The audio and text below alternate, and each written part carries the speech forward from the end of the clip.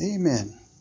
Well, Psalm 100 this morning, as we look here and we think of all the goodness of God upon our lives, the Psalms are a book of hymns, really. It's Israel's songbook, and most of us are aware of that. But it's interesting when you stop and reflect at how much emotion is in the Psalm. You see virtually everything conceivable demonstrated at one point or another throughout these 150 Psalms. That God gives us. You see a lot of things expressed. You see in many of them fear. David oftentimes is expressing his fear of what's unknown and the attacks of his enemies. You see anger expressed. You see reminders expressed of where God has brought them from and how God has worked in their lives. You see God reminding them through the different writers of the Psalm that they've been through a lot and that life is hard. They are commended at times to fear God. That's the beginning of knowledge and wisdom. They are told to pray to God and to the importance of the Word of God. And all of the longest chapter in the Bible is Psalm 119. It's dedicated almost entirely to just the Word of God and its importance and its prominence. And it's an amazing passage. But the thing about this psalm here is this psalm is it's all joyous. There's nothing negative here. There's not any hardship discussed. There's not any burdens that are being laid off at God's altar. It's just joy. And so as we enter this week, there's some things about this psalm that I think will help us to just kind of focus our attention. You know, sometimes it's easy to get caught up in the world around us and the busyness of the season. And I don't know about you, but it seems like about mid-November, and this year maybe even a little earlier, it just really gets a lot more hectic and busy in the schedule. There are a lot more events to attend, to be planned. There's a lot more work outreach-wise to be done as a church. And it seems like from now until we start to get about a week or two into January, it's just a rush. There's so much going on, and sometimes it can be hard to stop back and really just enjoy the season and to just observe everything that's going on. And we need to do that this week. We need to stop and reflect. And while we rush to travel to family or rush to get our homes ready to receive family, whichever end of the spectrum we're at on that for the holiday time, we need to not forget that this is more than about just time with family, and it's about more than just an extra couple of days off of work. It's about offering thanks to the one who has provided everything for us. And so from its early foundations at Thanksgiving in our nation and other nations that celebrate it, that acknowledge God and His power and His existence and His providence and our formation and our freedom and liberty, that in all of those things we need to be ever mindful of the fact that we enjoy what we enjoy because of God. He gave us life. He gave us freedom. He gave us His Word. He has given us salvation, and we could go on and on. And sometimes we get through into the routine of what we do, and we fail to stop at times to just reflect on how good God has been to us. And so everything here is just joyous. And so this psalm is thought to have been a psalm that was sung on the way to the temple. A couple of weeks ago, I preached from a psalm that was used at the beginning of the sacrifice in the temple, almost on a daily basis, and then again at the Feast of, I believe, Tabernacles. And here, this is a psalm that's believed to have been sung on the way. And so it's setting the tone for, as I'm on my way to worship, my heart, my attention, my mind, my focus should already be in a worshipful mode. So when I walk in, I shouldn't walk in argumentative or all stressed out. I should walk in with my sin confessed and with my heart filled with the joy of the Lord and say, Pastor, you don't know what I've gone through this week, and you don't know how difficult it's been this week. And I would just say this about that. Notice what he says. Make a joyful noise unto the Lord, all ye lands. Do you notice what he didn't say? He didn't say, if you've had an awesome week, make a joyful noise unto the Lord. He didn't say, if the bank account is full and overflowing, make a joyful noise. He didn't say if your health is good and you've been feeling great, make a joyful noise. He said, make a joyful noise unto the Lord.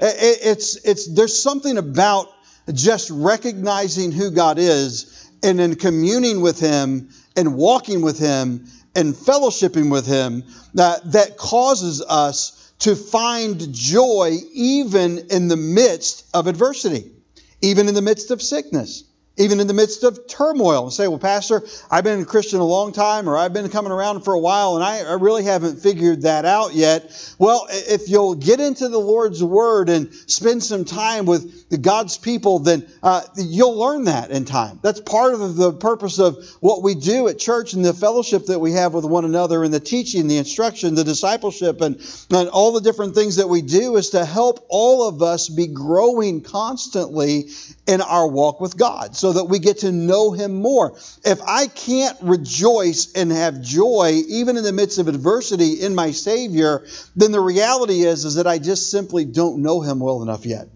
The problem is not that there's a problem with Him. The problem is with me. Either I'm focused on my sin and I'm distracted and I've got my attention turned to the wrong thing, or I simply have not made the effort to get to know Him yet. You know, a lot of times you meet people that are very gregarious and it seems like they never meet a stranger, and they can go up and it's like the minute that they meet you, it's a lifelong friend. And other people, it's a little bit more work. It's harder. It's more difficult. My personality is that way. I don't make friends easily. I don't engage in long conversation easily. It's not that I never meet someone that it's easy. But by and large, I have to work at that. It's not something that's just my natural persona or personality.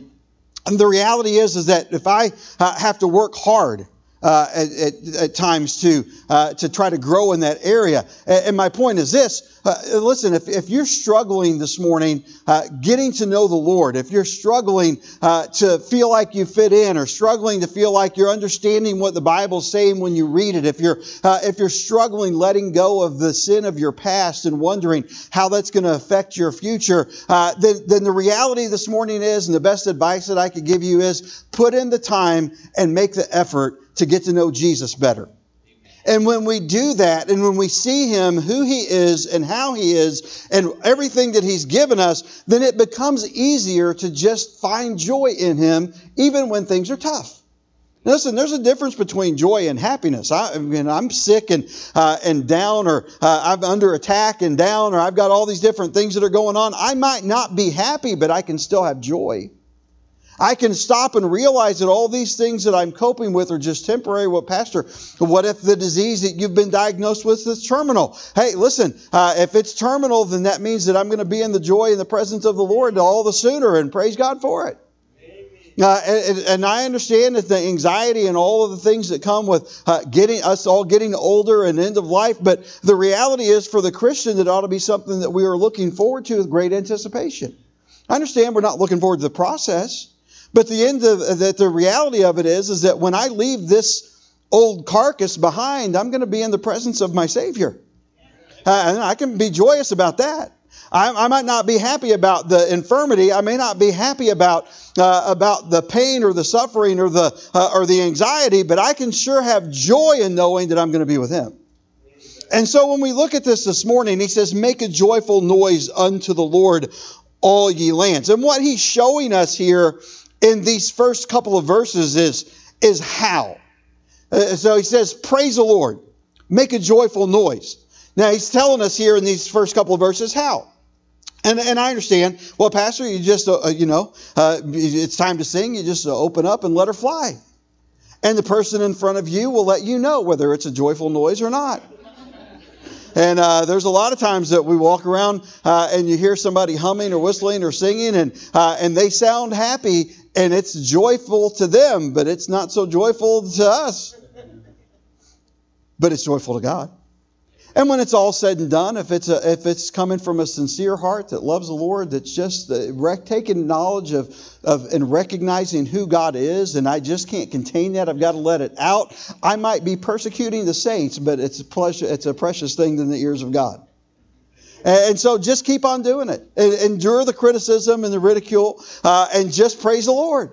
And so just praise Him. And so, see there, Brother Phil, I just gave you the green light to persecute everyone all throughout the week as you do your duties here. Everything about this psalm is joyous. And so he's showing us how. He says, make a joyful noise unto the Lord. Notice verse number 2. Serve the Lord with gladness. How do I make a joyful noise? Well, it starts with just serving the Lord with gladness. I can serve the Lord miserably, or I can serve the Lord gladly. I can sign up for something and say, okay, I'm going to do this and I'm going to do that, and I mean well when I sign up, and then whenever it comes time to getting down to the dirty work of doing what I've committed myself to do, I can come in begrudgingly. Oh man, I'll be glad when this is over. I can't wait until this is done. I can't believe I let myself get talked into this. I can't. Or I can just come in and be joyous about it. I can decide I'm going to be happy to serve the Lord. Serve the Lord with gladness. Are you glad to have an opportunity to do something for the Lord? Are we glad to have an opportunity to spend time with God's people? Are we glad that we're able at times to open His Word and open our heart to it? So serve Him with gladness. And he says, enter into His presence with singing.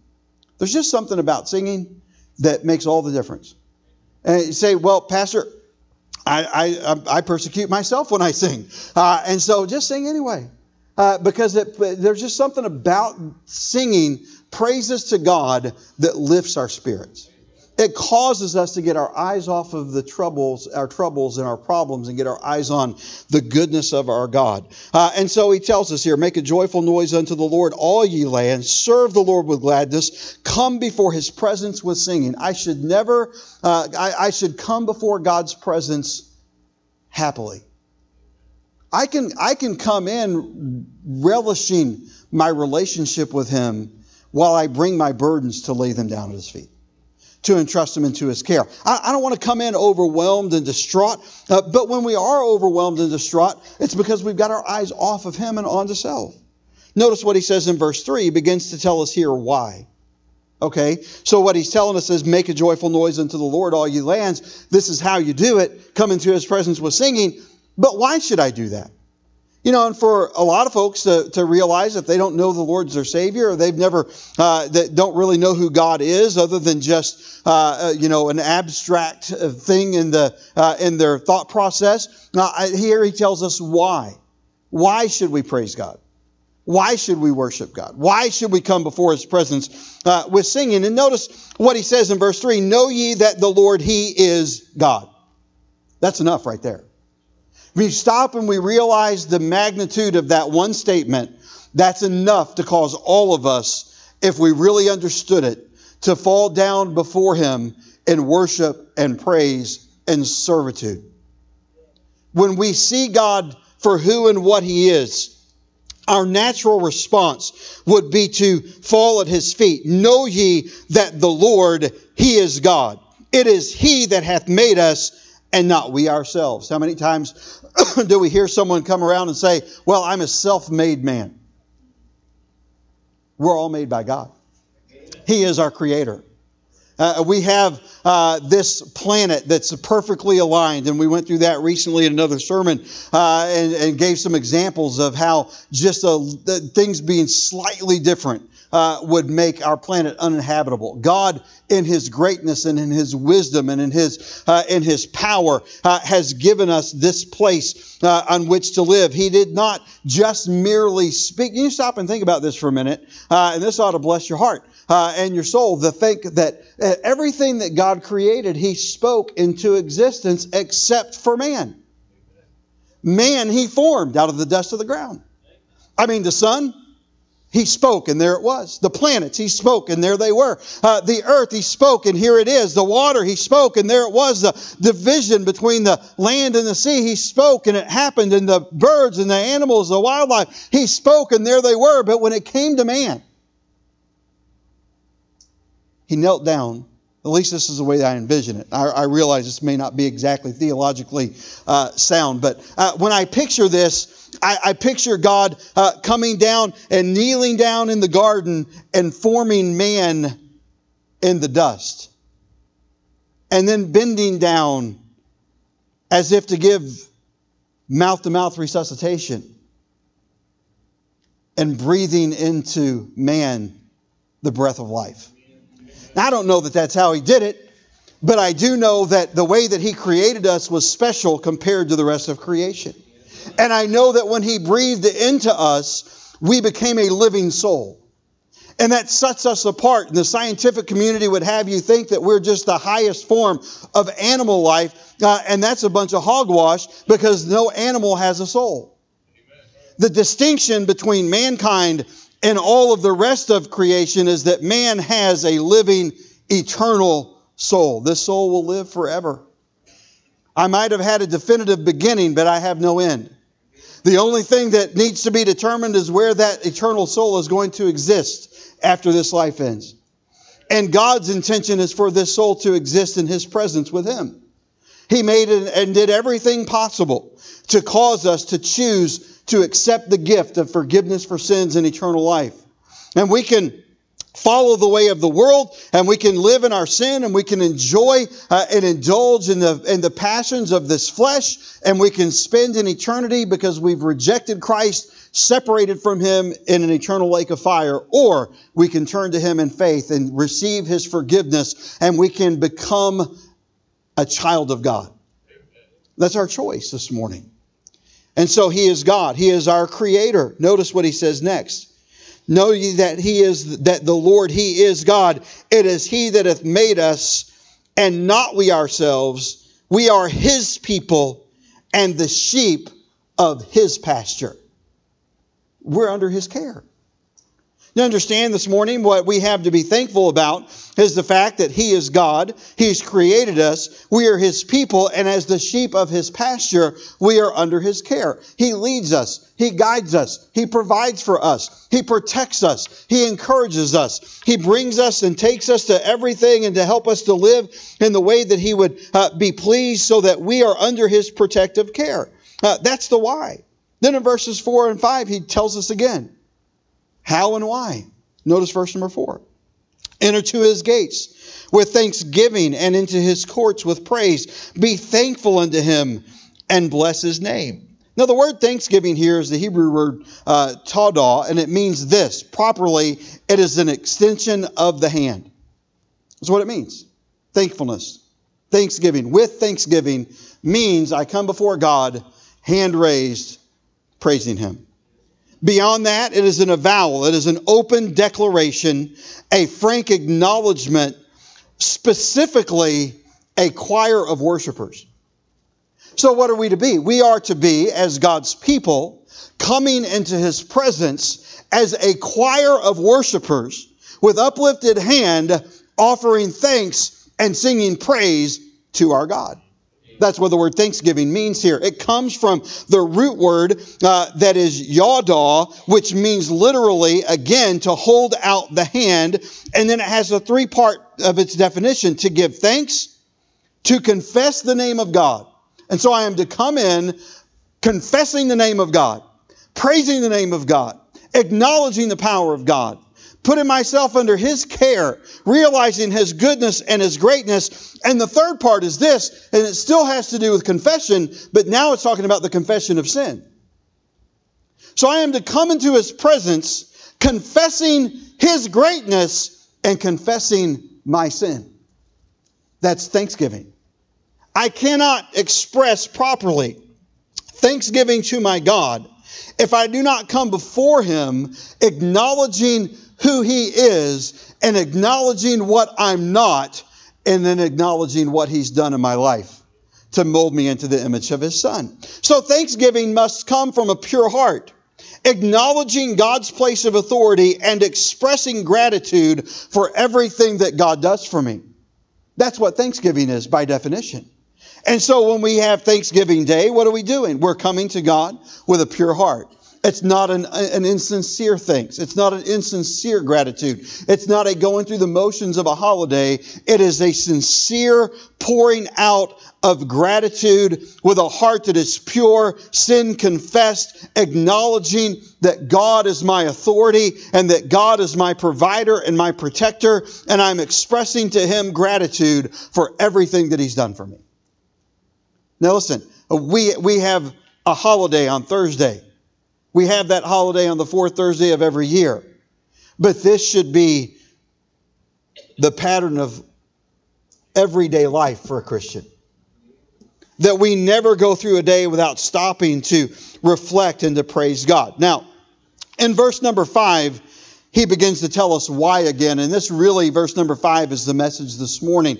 And so if you would, and if you're following along in your outline here, we'll get into the body of the message here. And number 1 this morning, we see that we should be thankful for God's goodness. Notice in verse 5, for the Lord is good. I was out yesterday with a group of our folks, and we were canvassing a neighborhood, and I got everybody dropped off in the van, and we had long enough stretches. I was able to get out and do a couple of streets, and about the third house that I walked up to, there was a guy out loading his car, getting ready to go, presumably out of town. It looked like he was headed out of town, and he looked shocked whenever I walked up, and I just introduced myself and said, my name is David Cripps. I'm the pastor at Victory Baptist Church, and we've got this event, and I told him a little bit about Christmas at Victory. I didn't want to get bogged down and take too much of his time. He obviously was in a little bit of a hurry, and so I tried to be respectful, but yet at the same time let him know, hey, we would love to see you come. We would love to have you come and be a part of this event on one of these 3 Sundays or any service time. We'd really love to see you. And he looked at me kind of surprised, and he thanked me, and then I began to walk away, and he said, you know, God is good. God is good. And so when you stop and you realize the fact that we ought to be thankful for the fact that God is good. Now, God being good, understand, we cannot truly appreciate the goodness of God if we evaluate God by our definition of what good is. Now, I'm not going to get into a big definition here except to say this, that God, being true to His Word and all that He is goodness. We want to think that goodness is somebody giving me what I want, somebody solving all of my problems, somebody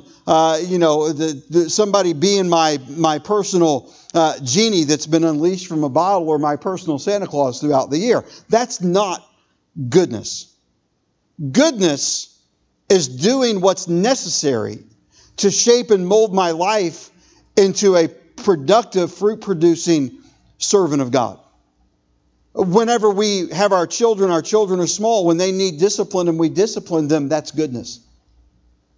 To not discipline them is hatred. It's not just negligence. It is setting them up in life for failure. And then being confused as to how they ended up that way when they reach adulthood. God is good because God does everything necessary to bring us to Himself, to shape us into His image, to protect and to govern and to guide our lives so that we become fruit-producing Christians that are making an impact in light of eternity. That is goodness. For God is good. Now, just 3 thoughts about the goodness of God. And we're going to look at several verses here this morning. I think only once we are going to venture out of the Psalms. And so, if you would, and we'll move here quickly, but in Psalm 31, in verse number 19, we see here, and in some of these Psalms, there are problems that are taking place, and there is stressful events that are happening, not necessarily in all of them, but in some. But notice in Psalm 31 and verse 19, that David says, "Oh, how great is thy goodness, which thou hast laid up for them that fear thee, which thou hast wrought for them that trust in thee before the sons of men." God and His goodness. But there's a requirement to that. That if we fear Him, that if we are walking with Him, that if we are recognizing Him for who He is, then we experience the good things and the blessed things that God has laid up in store for us. Notice Psalm 145. In the first 9 verses here, he says this, "I will extol thee, my God, O King, and I will bless thy name forever and ever. Every day will I bless thee, and I will praise thy name forever and ever. Great is the Lord, and greatly to be praised, and His greatness is unsearchable. One generation shall praise thy works to another, and shall declare thy mighty acts. I will speak of the glorious honor of thy majesty and of thy wondrous works. And men shall speak of the might of thy terrible acts, and I will declare thy greatness. They shall abundantly utter the memory of thy great goodness, and shall sing of thy righteousness. The Lord is gracious and full of compassion, slow to anger, and of great mercy. The Lord is good to all, and his tender mercies are over all his works. Listen this morning, that we have to understand the greatness of God's goodness. God's goodness is not limited to just simply an act of kindness, but God's goodness is an act of working in our hearts and in our lives and doing what's necessary to bring us to spiritual maturity so that we can bring honor and glory that's due to his name. Secondly, we see here not only the greatness of his goodness, but the endurance of his goodness. I'm glad that the goodness of God is not a fleeting thing. It's not temperamental. It's not here today and gone tomorrow. It's not inconsistent. God is consistent. We all have people in our lives that we have to deal with and that we get around, and sometimes even in our own selves that are inconsistent in our demeanor. One day you get around someone and they're depressed. The next day they're happy. One day they're cranky. One day they're just super moody in their disposition or personality. We have to deal with all of those things from our own and our own growth, and then in the people that God brings in our life, but not with God. God's always the same. God's always consistent. God's goodness is unchanging. It is not temperamental and moody. It is enduring. It doesn't get tired. It doesn't run out of energy. It is something that is awe-inspiring that we can cling to. David in Psalm 52 in verse 1 begins to in verses 1 and 2 begins to tell the story. Now, the context of Psalm 52 is David dealing with the aftermath of Doeg going to Saul about him being with Ahimelech and getting Goliath's sword. And then when Doeg tells him, Saul sends people to kill all of those priests, and David is not there to defend them, and he's having to bear the burden of that. And he says, "Why boastest thou thyself in mischief?" Speaking to Doeg, "O mighty man, the goodness of God endureth continually." He's saying, in spite of your wickedness, Doeg, in spite of your viciousness, in spite of your self-service, in spite of this tragedy, God's goodness endures. It might not be on the surface right now, but it's going to rise up. It's going to come forth. Why? Because God is good, and we see the endurance of his goodness. It is not a goodness that cannot overcome the hardships and the difficulties of life. Thirdly, we see the sufficiency of his goodness. In Psalm 144, verse number 2, in the 144th Psalm, in verse number 2, as we look here, he says this.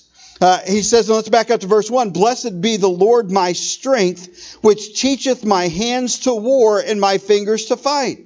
My goodness and my fortress, my high tower and my deliverer, my shield and he in whom I trust, who subdueth my people under me."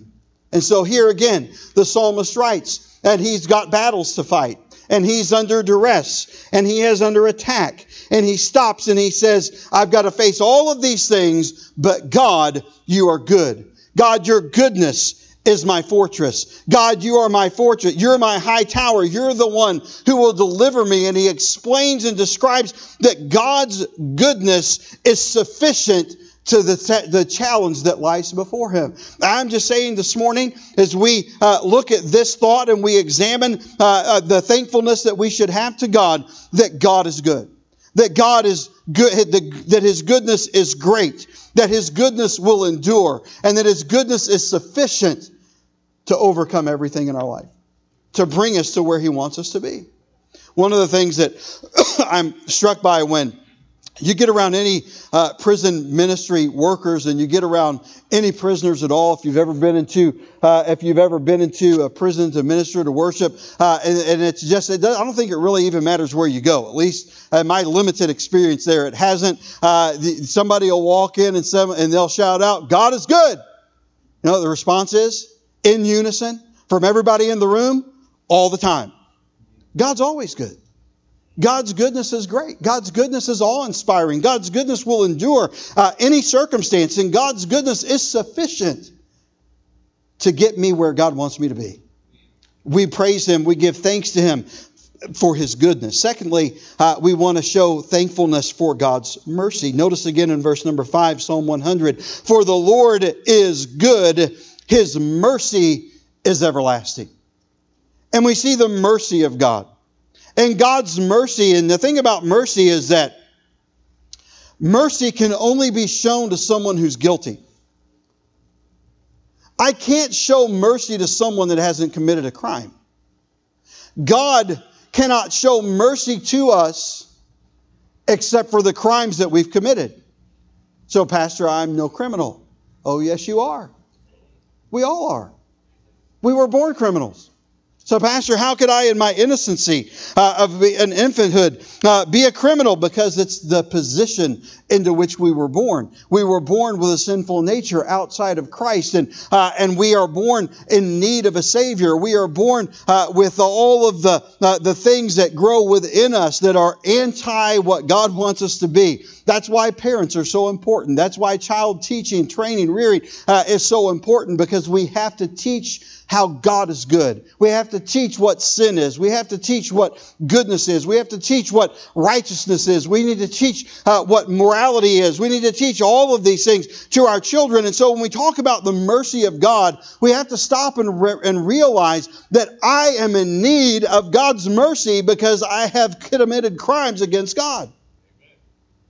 I have broken His law. I have reared up in my own pride and my own selfish ambition. I've raised up with a haughty spirit and and seeking after the satisfaction of the things of my own flesh. I have committed crimes against the Word of God, against the law of God. I need a merciful God. And if I don't understand that I need God's mercy, I'll never appreciate God's mercy. And when you get right down to it, if I don't understand that I need God's goodness, if I don't understand that I need His mercy, if I don't understand that I need His truth, then I'll never truly appreciate those things that God commands me to praise Him and to be thankful for. Thankful for His mercy. 3 thoughts here. First, we want to notice the availability of His mercy. I'm glad that something that I need so much of is not hard to come by. You know, it's often, and if you haven't bought all the things that you need for Thursday, good luck. There's going to be some things. We've been there before. We haven't done it in a few years now, but are getting caught that way. But I mean, just some little simple thing like a can of a particular soup to go in a dressing, or some particular kind of a spice to go into this dish or that dish. And Sonia thought she had it. She was sure she had it. And then we get digging and we can't find it. And so I get sent to the store and I go there and lo and behold, the one thing that everything else is stocked to the hilt. But the one thing that she needed is nowhere to be found. So this is the way it's going to be. And listen, I'm glad that God's mercy is not like that. Amen. I'm glad that God's mercy is abundant. It's readily available. And I want you to notice, first of all, in talking about God's mercy, the availability of His mercy. Notice in Psalm 5, in verse number 7, he says, "But as for me, I will come into thy house in the multitude of thy mercy." The multitude of thy mercy. "And in thy fear will I worship toward the holy temple." I'm coming, God, to worship because I know that even in my sin, that the multitude of your mercy will lead me to you, will bring me forgiveness, will give me what I need. Psalm 26 Psalm 23 rather, in the great shepherd psalm, and we've alluded to Him being our shepherd. We're the sheep of His pasture. But notice in verse 6, "Surely goodness and mercy shall follow me all the days of my life, and I will dwell in the house of the Lord forever." I want to be thankful for that. I want to express gratitude to God for that. I want to be able to sing praise to my Savior for the fact that His mercy is available. And it's not hard to find. It's following after me. It's almost as if God looks at me and he says, you know what, son, I love you, but I know that you're going to mess up. No matter how sincere you think that you are, no matter how much you think you've got it figured out, no matter how hard you work at it, you think that you've got this. But I know that you don't. And so go ahead. Mercy. Follow after him. Mercy, you need to go where he goes. Because he's going to need you. Mercy, he thinks that he's got this, but he doesn't. And he thinks he knows all the answers, but he doesn't. And he thinks that without you, he can stay on track, but he can't. So just follow him. Surely goodness and mercy shall follow me.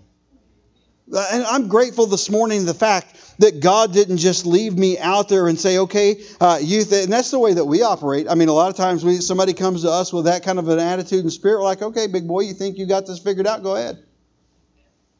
And then whenever it unravels and falls apart, we just sit back and fold our arms and say, I tried to tell you. Hey, every father's probably been guilty of that at some point or another. But not our Heavenly Father. Our Heavenly Father sent goodness and mercy after us. Our Heavenly Father's not sitting in the back waiting to say, I told you so. Should have listened to me. Our Heavenly Father's sitting back saying, here's some goodness. Here's some mercy. Let me love you. Let me encourage you. Let me protect you. Let me pick you back up. Let me bring you back home if we'll surrender to Him and come. The availability of His mercy, it's following after me. Secondly, consider the security of His mercy. The security of His mercy. I'm glad that knowing that God is merciful, and I'm not talking about having the spirit where we go out and just take it for granted or take it and live presumptuously expecting God to do. But the reality is that I know that God's mercy is available to me.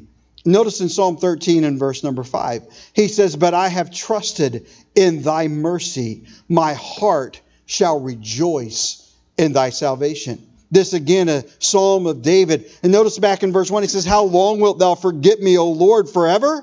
How long wilt thou hide thy face from me? He feels disconnected. How long shall I take counsel in my soul, having sorrow in my heart daily? How long shall mine enemy be exalted over me? Consider and hear me, O Lord my God. Lighten mine eyes, lest I sleep the sleep of death. Let mine enemy say, I have prevailed against him, and those that have troubled me rejoice when I am moved. But I have trusted in thy mercy. David on the run, Saul on his heels. It seems like no matter where he goes or what he does, Saul pops up. Surely that his days are numbered. Surely he is going to be slain by the king. But David says, though he feels the pressure of all this, but I'm trusting in your mercy. I'm trusting in your salvation. And listen, when we are going through life, we need to realize that we have great security in the mercy of our God. Our salvation puts us in His hand and under His care, and we are the sheep of His pasture. And we need to be grateful this morning that His mercy gives us the peace of heart, the peace of mind of knowing that God is caring for me. Thankful for His mercy. It's available. It gives security. Thirdly, we see that we see the faithfulness of His mercy. The faithfulness of His mercy in Lamentations chapter 3. Jeremiah has been preaching. Jeremiah has not had one person listen to the message from God that he shared. Jeremiah stands and watches as the city of Jerusalem is destroyed by Babylon, while his countrymen are carried off into captivity. He's sitting here looking at the ruins of this city.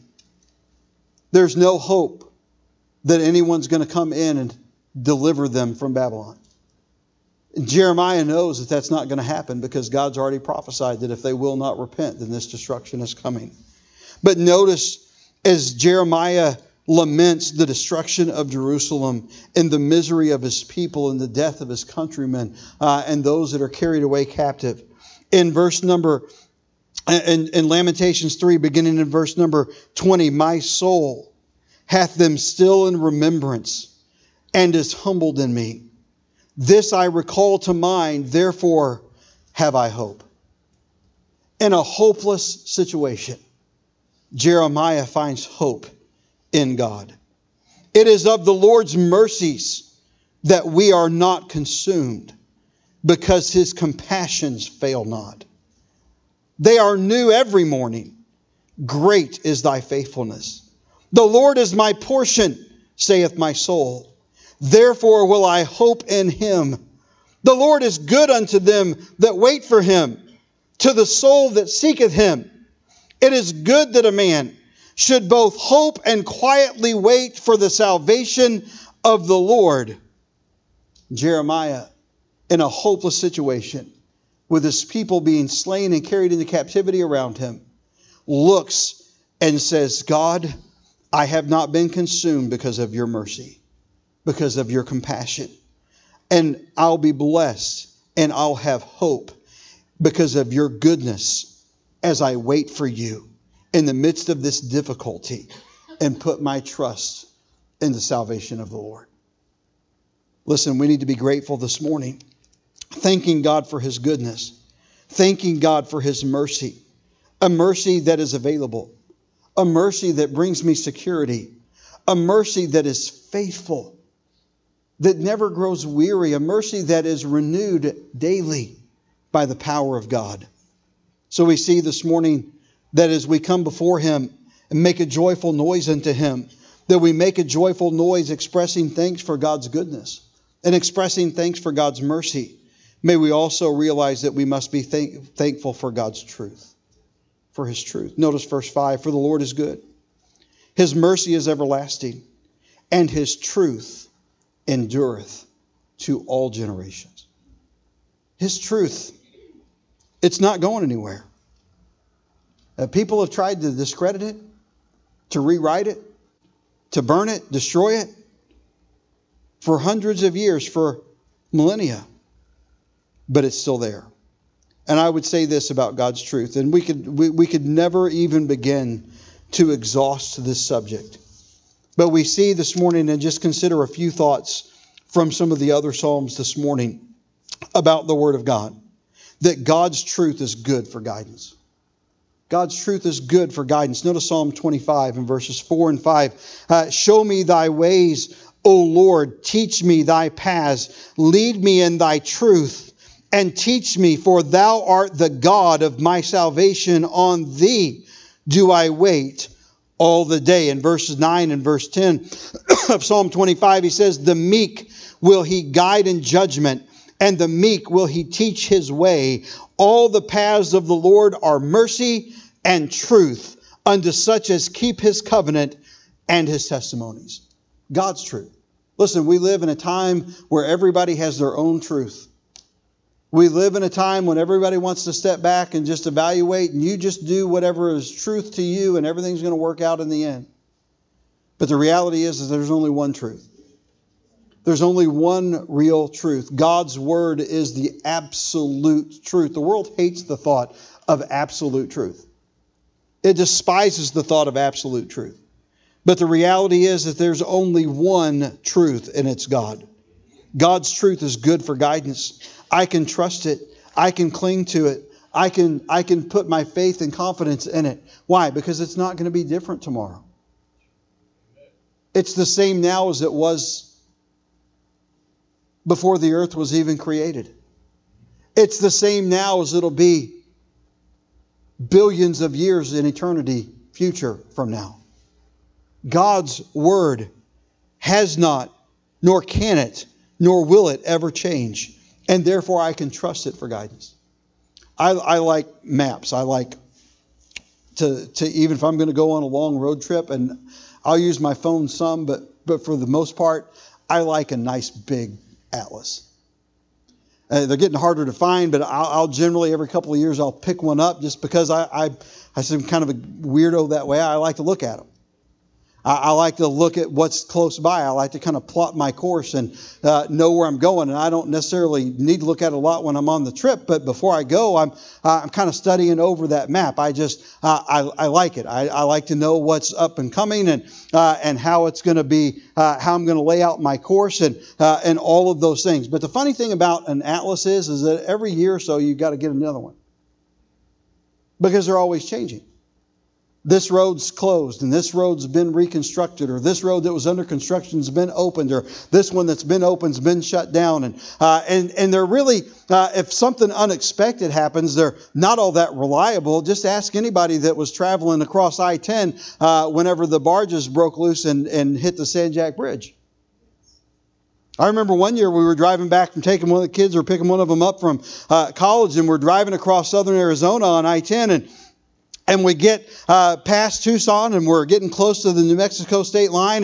And when you're not in New Mexico real long, that meant that we're almost to El Paso, which is about the halfway point from out in the LA area to Houston. And so we're about rejoicing. But man, the sand is just blowing everywhere, and the dust is getting worse and worse. And then all of a sudden, traffic stopped, backed up. They've got the entire interstate shut down because of sand. There's so much sand from a stand. We had to go up and around in this 2-lane road. It took us 3 hours to make 50 miles. Couldn't tell that from that map. But God's map is always right. God's map is always up to date. God's map is like that. It's like that Google map that just tells you, okay, traffic's heavy right here for the next 30 minutes. It's always on point. Am I paying attention to it? Am I studying it? Am I trusting in it? Am I listening to it? It's not going to send me down the wrong way. And listen, I understand, GPS is a great thing if you're in civilization, but when you get out a little bit, it's not all that reliable. I remember one year, we're waiting for my wife and another lady on our staff to show up for, I don't remember what they were showing up for. And I mean, they're late and they're not getting there, and it seems like it's going on forever. And they've gotten to their GPS has taken them down some weird, the gravel road out in the middle of nowhere. They couldn't even find a place to turn around. Now, I don't remember how or when they finally got there, but they were pretty shook up when they got there because they just put their confidence in technology that didn't keep up. God's got all the technology He needs to keep up with everything. He knows everything that's going on. God's truth is good for guidance. God's truth is enduring. Notice Psalm 100 and verse 5. His truth endureth to all generations. It's not going anywhere. It's reliable. And then notice God's truth is absolute. God's truth is absolute. We could preach series of sermons on this one thought this morning.